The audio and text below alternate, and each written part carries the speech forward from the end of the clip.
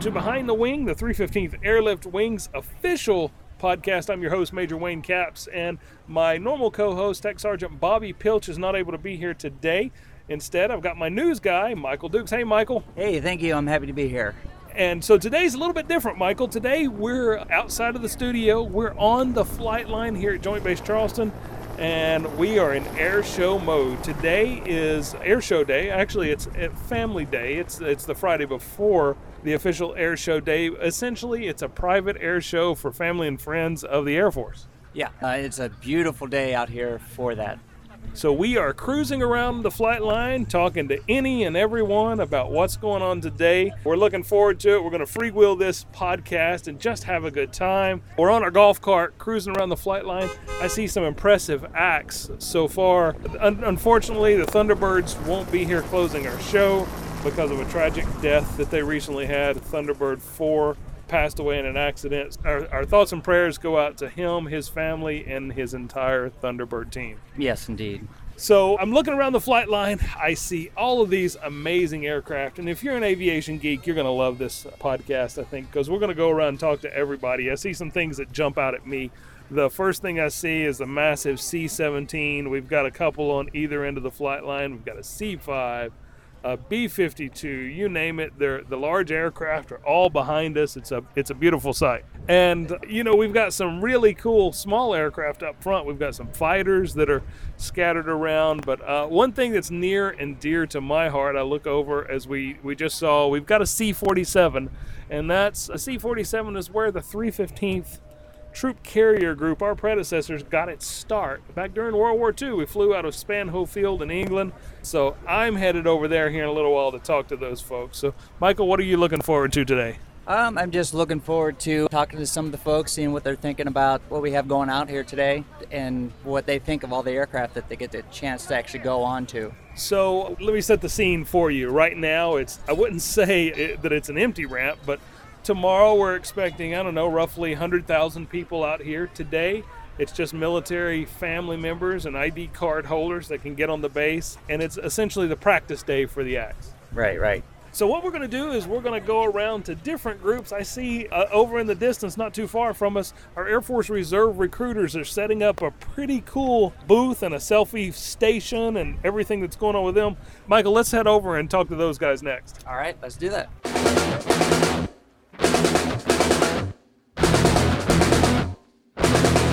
Here we are at our first stop. We just drove up and I see the Air Force Reserve recruiters working diligently setting up their platform today. I'm here with Senior Master Sergeant Edward Harbert. So tell me what's going on. What are you guys doing today? So we have a brand new mobile marketing platform, and we are getting ready to look for tomorrow's finest Air Force Reserve to join the 315th and other reserve units in the area. Looking for prior service of any branch, non-priors. With a new setup, we have a photo booth, interactive games, pull-up bar, a little bit of interaction for everybody, young and old.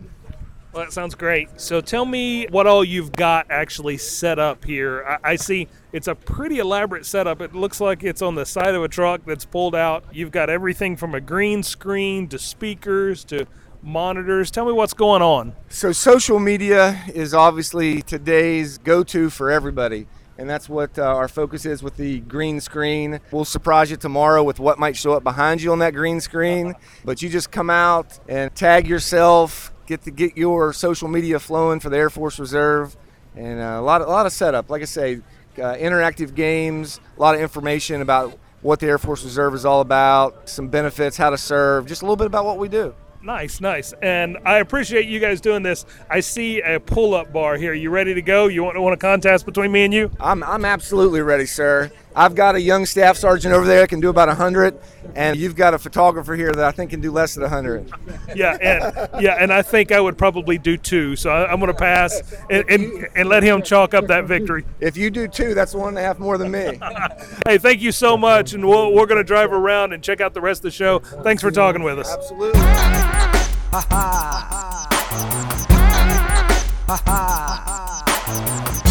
All right, so we just left the recruiting booth, and now we're inside of our own C-17, and I'm here with members of our 315th Aeromedical Evacuation Squadron, and I'm here with Airman Oster from our Aeromedical Evacuation Squadron. And how are you doing today?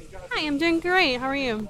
Pretty good. Can you give me an idea of what you guys are doing here today on our jet?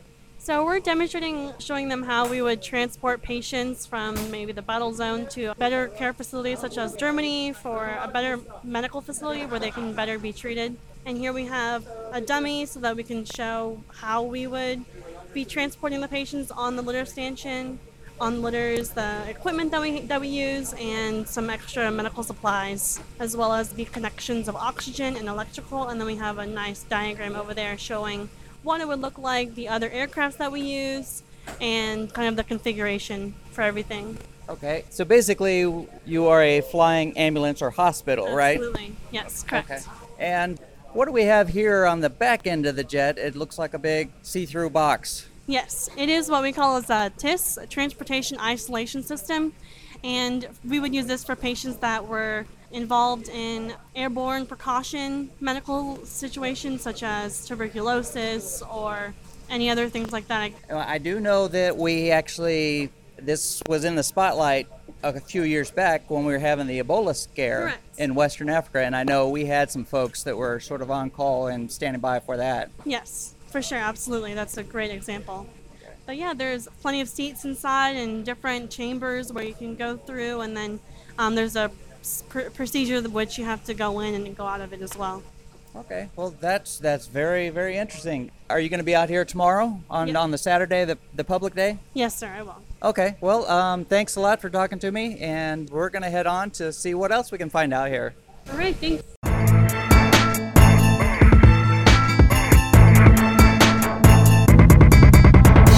So Michael and I are driving around the flight line, and I look over in the corner, and there's a C-47, and this plane has a special place in my heart, so we had to drive around a bunch of barricades. I don't know if we're supposed to be here, but we are.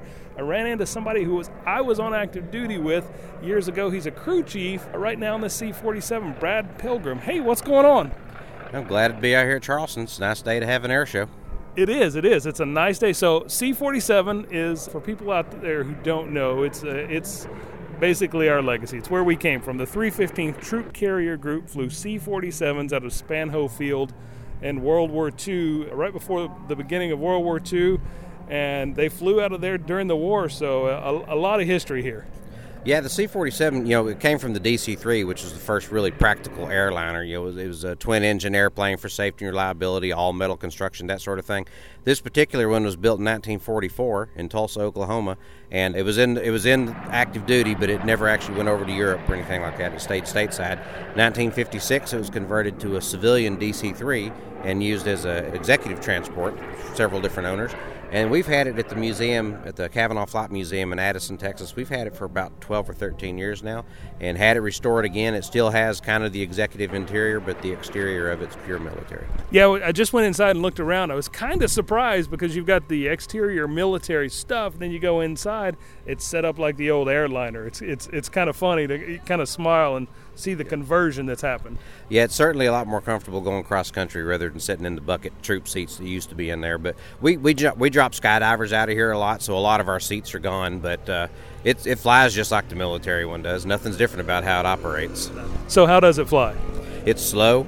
It's very slow. It's kind of sluggish on the controls. They call it stretching the cables because you turn the yoke and it just kind of creeps along. It's a dependable airplane. It's just a big J3 Cub. It's really a lot of fun to fly. Yeah, they make me smile every time I see them because I've actually been to Spanhoe Field where with some of the old C-47 crew members, we took them back to England a couple years ago, and probably one of the highlights of my career. So to see this, it's just amazing. So what are you guys doing during the show? What we're doing is it's called the Cargo Heritage Flight. People call it the Mobility Heritage Flight, but it's really the Cargo Heritage Flight. We take our C-47 and we go fly with different C-17 units. We've done it with Altus and we've done it with Charleston both in the past. And we do just kind of a formation pass of a couple of formation passes of the C-17 and the C-47 just to kind of show the transition in airlift history from the beginning of it with the C-47 pretty much up to today, the C-17, which is obviously the most advanced airlifter in the world. And it's just to give the public a show of what these airplanes look like, what time is done to the airlift world. And it's also to make sure the big airplanes get a little bit of love. It shouldn't just belong to the fighters and the guys in tight flight suits. It should belong to the people that fly the big boys too. I know, I'm all about the baggy flight suits here. Oh, yeah. But, thank you so much for coming out, and thanks so much for talking to us. Like I said, I'm a huge fan of the history, especially the World War II history, so this plane has a special place in my heart. So thank you so much. You betcha. Hey, thanks, man. Appreciate it. So we drove past the C-47, and of course there's an F-16 sitting right in front of us. I'm here talking to Shark Gill. Love the call sign, by the way. Thanks, I appreciate it. So tell us what you've got going on. You're the F-16 pilot here at the show, and what kind of response have you seen so far?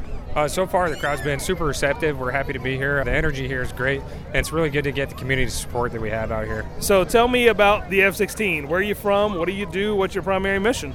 All right, so we're at a Shaw Air Force Base just right up the road here in Sumter, South Carolina, 20th Fighter Wing. Our main mission is suppression of enemy air defenses, or SEAD. So if you can Google or YouTube something called Wild Weasels, that's exactly what we do. That'd be the best information we could give you. Well, that sounds good. So fun to jet to fly? Oh, it's incredible. So once you climb in the jet, it's literally like strapping on a backpack. The rest of the world disappears, and you are the master of the skies for sure. Oh, that's awesome. Sounds amazing. So you'll be out here tomorrow talking to the general public. What when you go to an air show like this, what kind of response do you normally get? It's pretty similar to what we got today. A lot of energy, a lot of questions, a lot of kids running around, which is by far my favorite part when they come up and ask questions. We're trying to get the next generation excited about the Air Force and what we can do, and have them come out and work for us as well. So what's your favorite question you've been asked so far? Usually it's a little kid will ask how many times I've died or ejected. So I've died 0 times and ejected 0 times, knock on wood. Yeah, absolutely, and that's a good thing. Hey, thank you so much for taking your time to talk with us, and everybody come out and look at the F-16 tomorrow. Should be a blast. Awesome. Thanks for coming out. It's nice talking to you guys. All right. Hey, thanks. Appreciate it. Not a problem.